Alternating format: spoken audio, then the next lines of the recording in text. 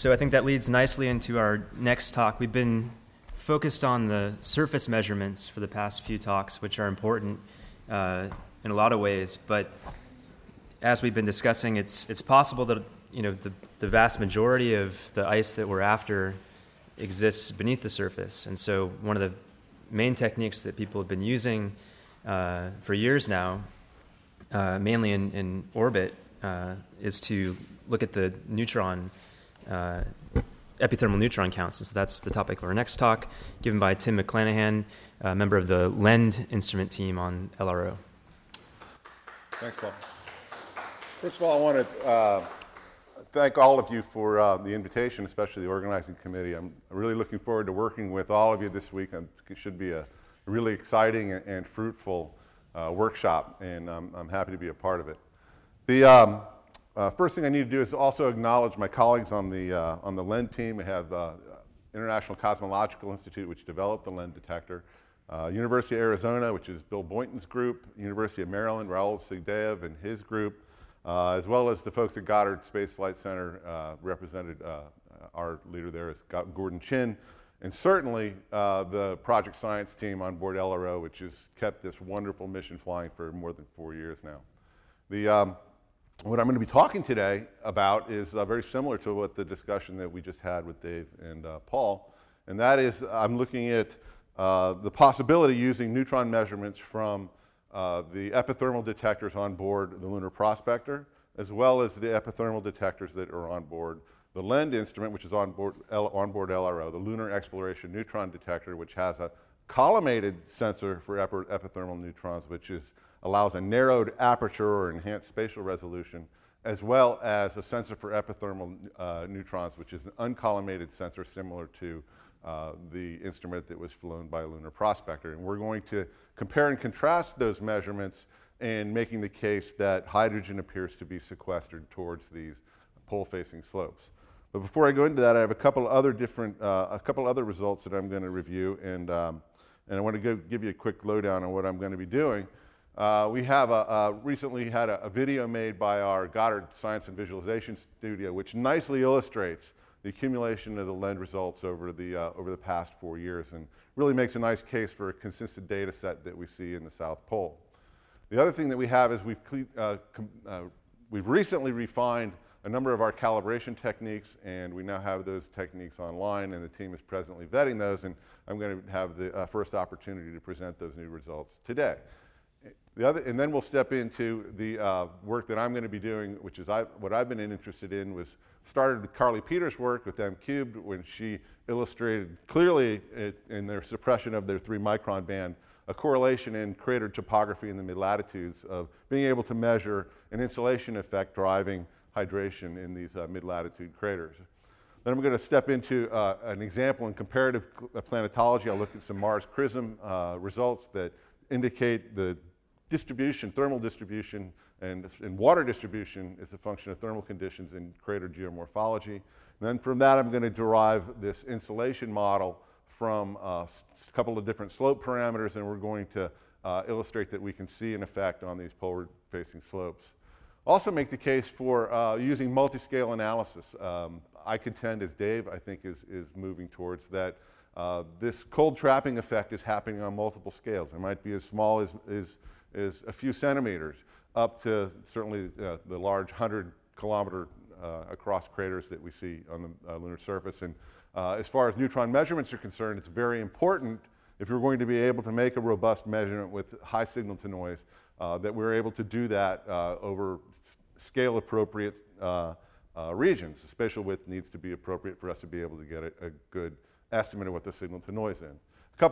Another factor to consider is the Lunar Prospector, which flew at 30 kilometers in its nominal altitude. It's an uncollimated sensor, so it has a distinct advantage in being able to look at surface features versus, say, the LEND sensor for epithermal neutrons, which flew at 50 kilometers. So its ability to resolve should be about 60% less than what the Lunar Prospector would be able to provide. The other answer to this, and the design for the collimated sensor for epithermal neutrons, was the LEND detector to use this collimator of boron-10 and polyethylene to narrow that aperture and enhance the spatial resolution of the detector. And then I'll step into a mid-latitude analysis based on some results from M-Cube that were presented back in LPSC. And I'll be talking a little bit about trying to extend this hydration on this poleward-facing side down to lower latitudes that are akin to what has been described in Lee et al. As hundreds to perhaps thousands of ppm at around 70 degrees latitude near both poles. If time allows, I also have a colleague's results, Tim Livengood, who has also studied neutron measurements by the LEND system and found a hydration effect, which is consistent with what was observed by Sunshine et al. So this is the video that was made by our science and visualization folks. I initiated the idea, and they grabbed it and took off with this, and it's a really great illustration of what our coverage looks like. You can see right here is there it is. This is the Cabeus region, which was evident very early on in the mission. First few orbits, we had a suppression there. And if you watch that, you'll see also just above to the left is Cabeus A and Cabeus B. And those were, Tony remembers those, as those were some of the initial candidates that we had. I was also working with Tony as part of the site selection team. And the Cabeus crater stays there throughout. And you can see the time marching on. Every Earth day, we took another picture. And by the time we get to June 2012, a year ago, Cabeus is still a prominent feature. We still have suppression here in our epithermal neutrons at Shoemaker and Faustini, and Cabeus A and Cabeus B are still largely in play, as is Amundsen. And so we think that those are some of the primary and most important results that LEND has been able to provide. The blue regions are the ones where the hydrogen has the greatest expectation of being there and the greatest inference for hydrogen. And step forward another year, and we have our most recent results from the LEND team and our recalibration effort. Cabeus, and you can notice the narrowed resolution near the Cabeus region, which is up to the upper left.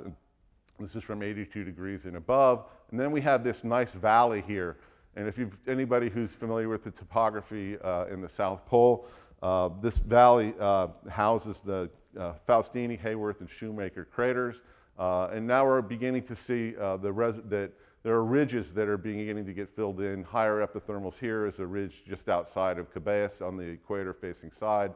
There's another ridge down here that houses or contains the Shackleton crater.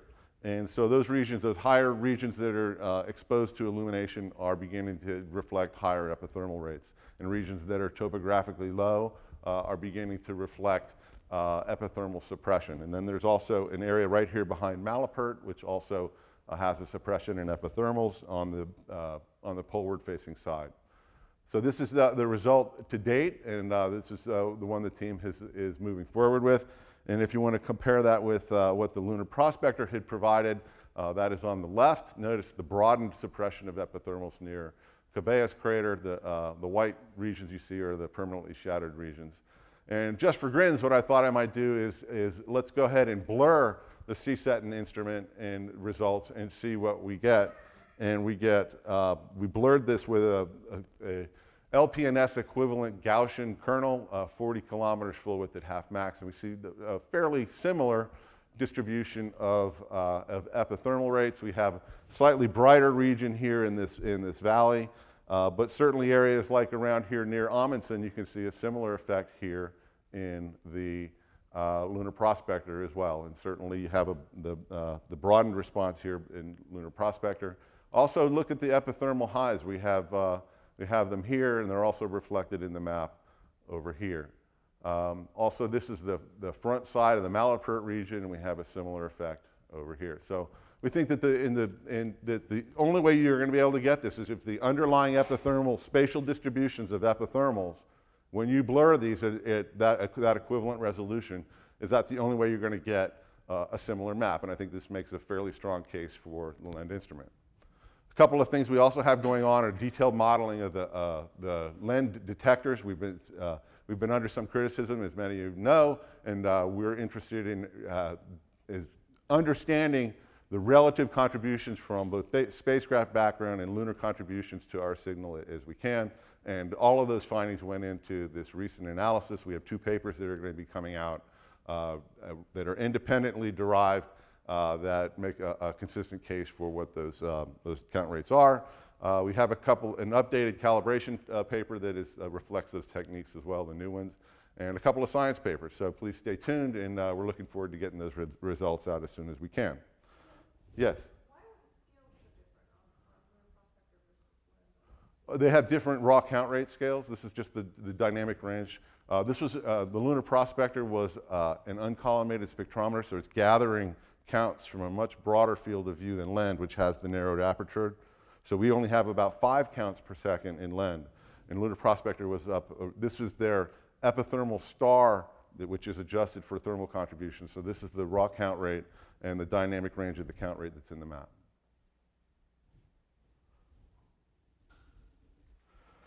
So this is what got me thinking about the possibility of measuring measuring the hydrogen, or estimating hydrogen based on using neutron spectrometry. And that began, as I mentioned earlier, with Peters et al. And her analysis of Ryder crater and the suppression of this 3-micron band as a function of coming in and out of shadow and systematically illustrating that suppression effect and increasing hydrogen towards these darker regions. The second was in a paper that was done by Lee et al. Back in 2013 at LPSC, and he illustrated this really interesting map illustrating, after his Hackey thermal correction to his data, illustrated that the green regions are diurnal variation in hydrogen content, which was between about 100 to 500 ppm. Above about 60 degrees north, and this is symmetric at both in both of the top and the bottom, is 500 to 2,000 ppm hydrogen on the surface is what they estimate. If that's the case, then these neutron spectrometers should be able to be sensitive to that level of hydrogen concentration. So this began my thought that we might be able to try to measure this effect. And so I began looking at techniques to be able to do that. Another take on this is this was a figure that was done by Erwin Masrico. On the top, what we have is the illumination distributions for the high latitudes, and you notice that they're very symmetric distributions. Here's each of these vertical bands is the illumination distribution, and these are area normalized, so now you can put them all on the same page. They're somewhat unimodal here in the lower latitudes, and as you go towards the higher and higher latitudes, they become increasingly bimodal as you reflect high illumination on ridges in the high latitudes, and you also have areas of permanently shadowed regions. And again, a very symmetric effect here. And if you think about it, everything that is down below this curve is essentially an equator-facing slope to some degree. Everything that is above here is this is a pole-facing slope and an equator-facing slope. So what I did was, now let's take these curves and we're going to shift them down to here, and we're going to overlay our epithermal rates from both the Lunar Prospector as well as LEND. And we see that they very well agree once the calibration is taken into account. And what I'm interested in here is this break-in slope. This is where the epithermal rates reflect their first deflection in epithermal rates. Well, these regions are hundreds of kilometers from the nearest large permanently shadowed area. So the question is what's driving these effects? It's certainly too far away for these large permanently shadowed areas to be accountable to this initial deflection in rate. And the amount of permanently shadowed, this is essentially 1 part in 1,000. This is these are results that were derived from Bill Feldman's work in 1998. Igor Mitrofanov in 2010 also validated that work, and also we see the same effect, a very similar effect in these high latitudes. So now we move into some comparative planetology, and what we've got is I'm going to be referring back and forth between these two slides, and these are water frosts in crater geomorphology on Mars. And what we have is, notice this nice, bright, thick deposit, this crescent shape, which gives way as you move towards the east and west facing slope.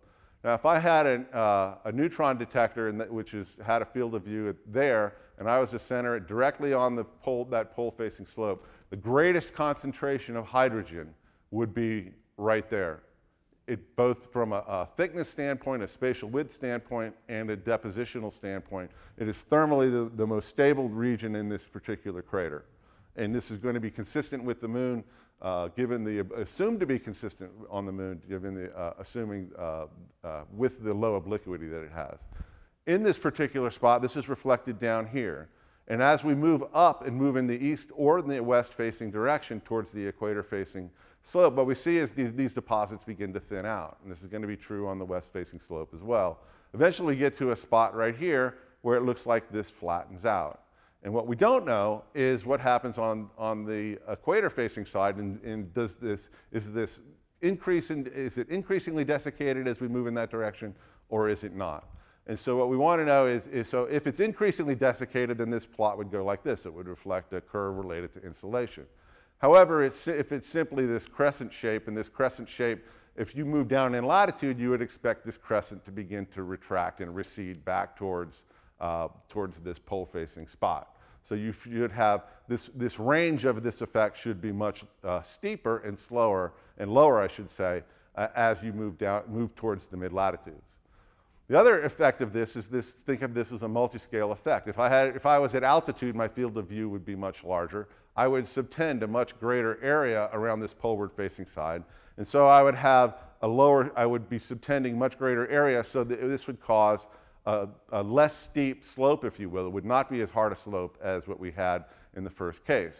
The second effect that we have to talk about, again, two sides of the same sword, is if the crater gets much smaller. As you move to very, very small craters, then eventually this would become a flat slope. And so these are so if you're comparing two detector systems, the more linear curve is going to have the lower resolution. And this is an indirect analysis where you would suggest the relative scale of the field of view. Lower resolution detector is going to be the flatter response. The higher resolution detector should have the steeper response. And we're going to come back to that in a few minutes. So here's where we developed this insolation model, I. We have two parameters here. This is slope parameter, which is simply the first derivative of the topography. The second is the slope azimuth angle to the pole, and both of these can completely describe any map. And so if you look at the black regions that are here, these are pole-facing slopes. The equator-facing slopes are bright. The gray regions are the areas in between. These are some degree east or west-facing slopes. The important thing about this is a scale invariant transform. I can take any crater of any diameter and I can now uniformly map it into this domain I. And so now I can co-add the relative slopes together and find out what the enhancement in signal to noise is. Second part of this is we need to detrend our data. This is a high-pass filter. Here's the LEND results from a couple of years ago. Here's a map. We aggressively smooth that map, subtract it from the original map, and we're left with this uniform blue map where we have the uncertainties that are in the map are now a stationary process. It's very important because what we're looking for is trends in our data induced by the topography. And we're going to be looking at this in the context of poleward to equatorward facing slopes. Here's the first decomposition that we have to contend with. This is the average flux. This is Erwin Mazrico's average flux map, and this is from 75 to the poles. Notice how dark it gets. This reflects an insolation effect where he's taking the cosine of the angle to the slope and the incident solar direction, and you can see that it's darker. And this is the decomposition of that map into this two-parameter domain. Slope is here, poleward-facing slopes are over here, and very definitive result for this particular map. And we have a slightly different accounting of solar irradiance over here. This is a binary accounting. Every time for several lunar precessions were averaged over here. We take each of these pixels and then render them into the map, and we have this binary accounting, and we have the lowest illumination in the upper poleward slopes, which is what we would expect, and then that systematically gives way to increasing amounts of illumination as we move away from this upper left corner. Also, another thing to consider here is that most of the area in these maps is down in the lower side of this, and this is due to the tremendous amounts of area that are simply in flat surface. As you move up in slope, there's power law distribution, and so we have much lower amounts of area reflected here in these upper slopes. First result that we have is the LEND CSET and instrument, and we have, again, the lower count rates are in the upper left in the slope. This is consistent for both north and south. I brought the illumination maps that I had to illustrate this insolation pattern, if you will. epithermal rates, and so we have a very consistent effect, and these are very well correlated at about the 0.8 to 0.9 level using a Pearson correlation coefficient. We move on to the lunar prospector. We see this nice dominant broad response, and we'll come back to this broad response in a little while. Very prominent effect for lunar prospector as well. The SETIN instrument, you can see in the north, it doesn't reflect this pattern as well. It's somewhat mottled, much better modeled here in the south. This is likely due to the commissioning phase orbits which we had, which were at lower altitude and in the south, and so the pattern is not as clearly reflected. It's certainly there, but not as clear as it is in the south. Likely this is an altitude effect. Now we come to this idea of altitude and multi-scale analysis and what this means, what the implications are to the results that we've got. And this is, if you consider this epithermal surface, and we have hydrogen spots, if you will, of increasing scale, increasing spatial width. They're all of uniform depth to make it a simple interpretation here. I contend that most of the lunar surface, centimeters up to kilometers, is in this realm right here. We have, for these two fields of view that we have, which are of different spatial resolutions, we have absolutely no possibility to see into these features. They're simply too small. So why waste our time looking at these features when we really need to be looking at features that are up here? So what we're going to be doing is we're going to be systematically masking off these smaller spatial scale features, spatial width slopes, and moving in this direction to see how this changes our signal to noise and where exactly it makes those changes. As you can see, the higher resolution field of view has an impulse response that is able to see consistently deeper into these features until you get to about here, versus the field of view, which is the purple trace. And so we expect the higher resolution to be able to see these traces better. The same is going to be true if you have an epithermal surface that is in the positive domain. So these effects also apply. The lunar prospector 30 is operating at 30 kilometers. This is the second aspect of this. It has a distinct advantage over the LEND SETIN instrument, which is operating, the other uncollimated instrument, which is operating at 50 kilometers. Then the question is how well does our narrowed aperture collimated sensor for epithermal perform? And we're going to be studying all three of these together to see how well they respond to these different operating conditions. And again, the idea is going to be to see how and where we improve our signal to noise by masking off features of a given scale. So here's, I developed an operator that's based loosely on a Pruitt operator. And what we start off with the base case, which is all. This is from 83 to the pole in the south. You can see these dark rings here. And what these are the larger sloped craters that have large spatial widths that are areas that we should be able to see into. And what we're going to be doing is systematically masking off these blue areas. The first mask that we deploy is getting rid of all of the white stuff here. There's a second one here that I didn't show.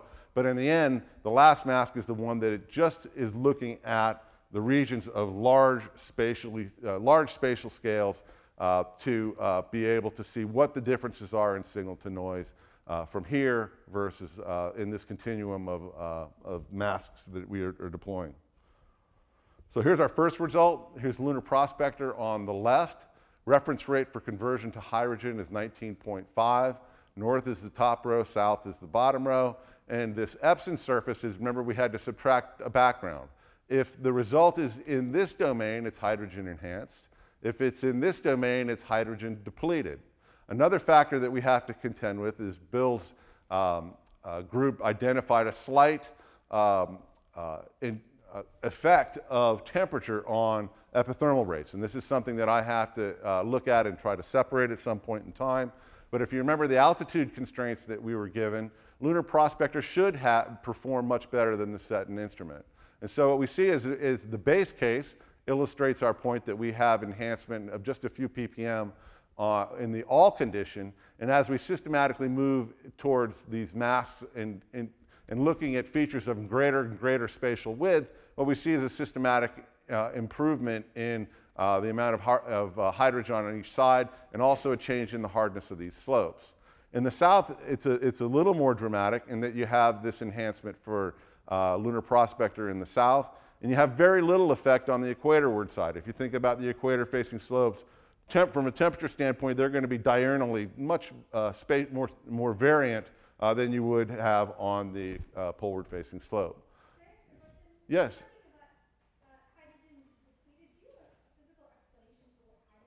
It's depleted relative to this Epson surface. So what it means is that this equator-facing slope probably has a surrounding region in which it is slightly more hydrated than what this equator-facing slope is. And so when you subtract this background, it stands out as being a depleted zone, slightly depleted. You can see it's only a few ppm relative to background. So you always have to think of this as it's a contrast measurement, so this is relative to what it would see in the background.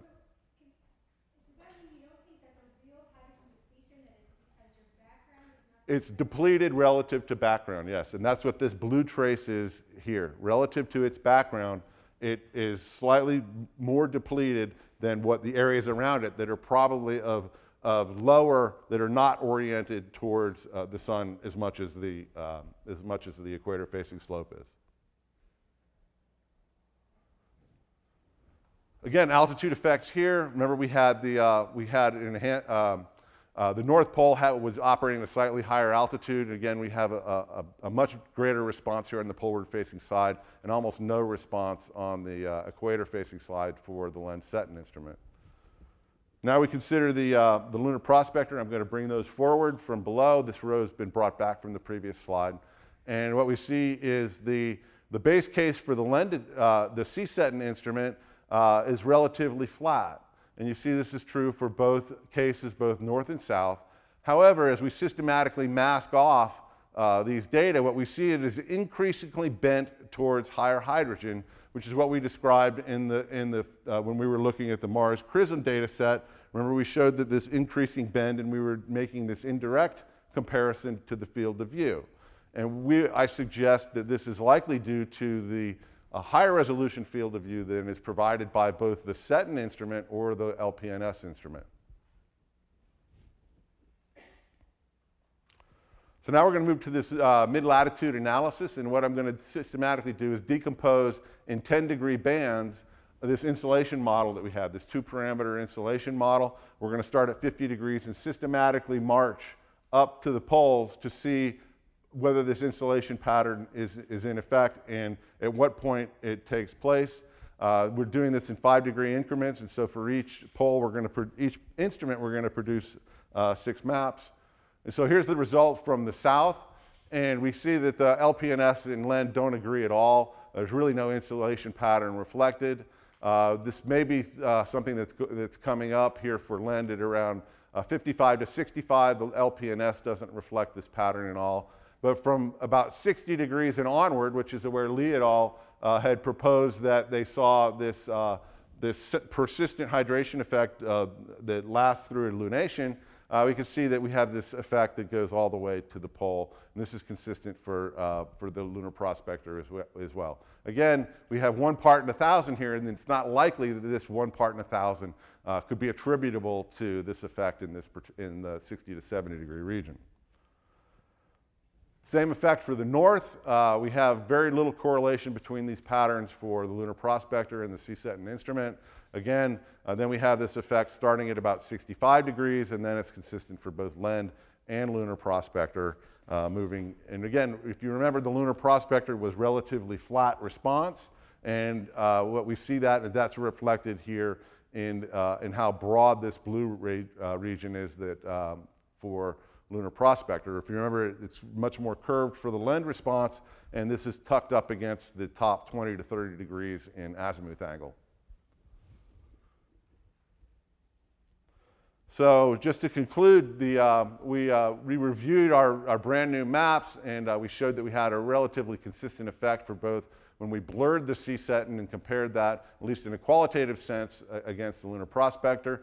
This is something that we're going to be studying and probably trying to put together abstracts for LEAG as well as AGU in this comparison.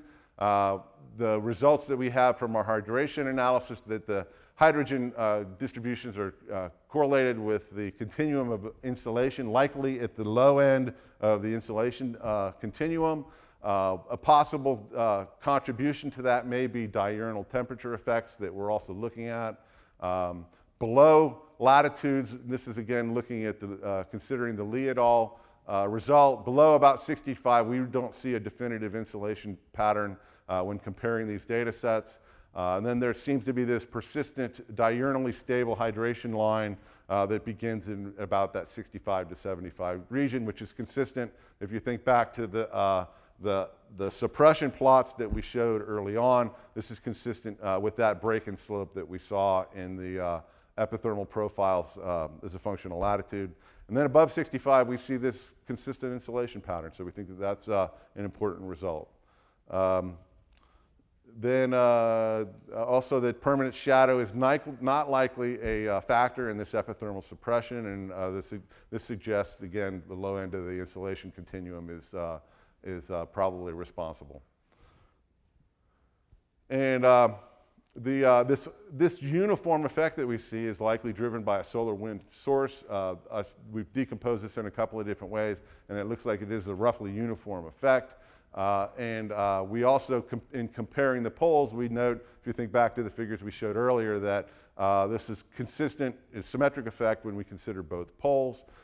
This epithermal suppression greater than 70 degrees, probably the most important thing we have to say with regarding that is that these traps that we see are likely much smaller than the scale of the LEND or the Lunar Prospector footprints, and it's likely that this suppression trend that we see going up to about 70 degrees is simply due to a blurring of these much smaller cold traps that are there.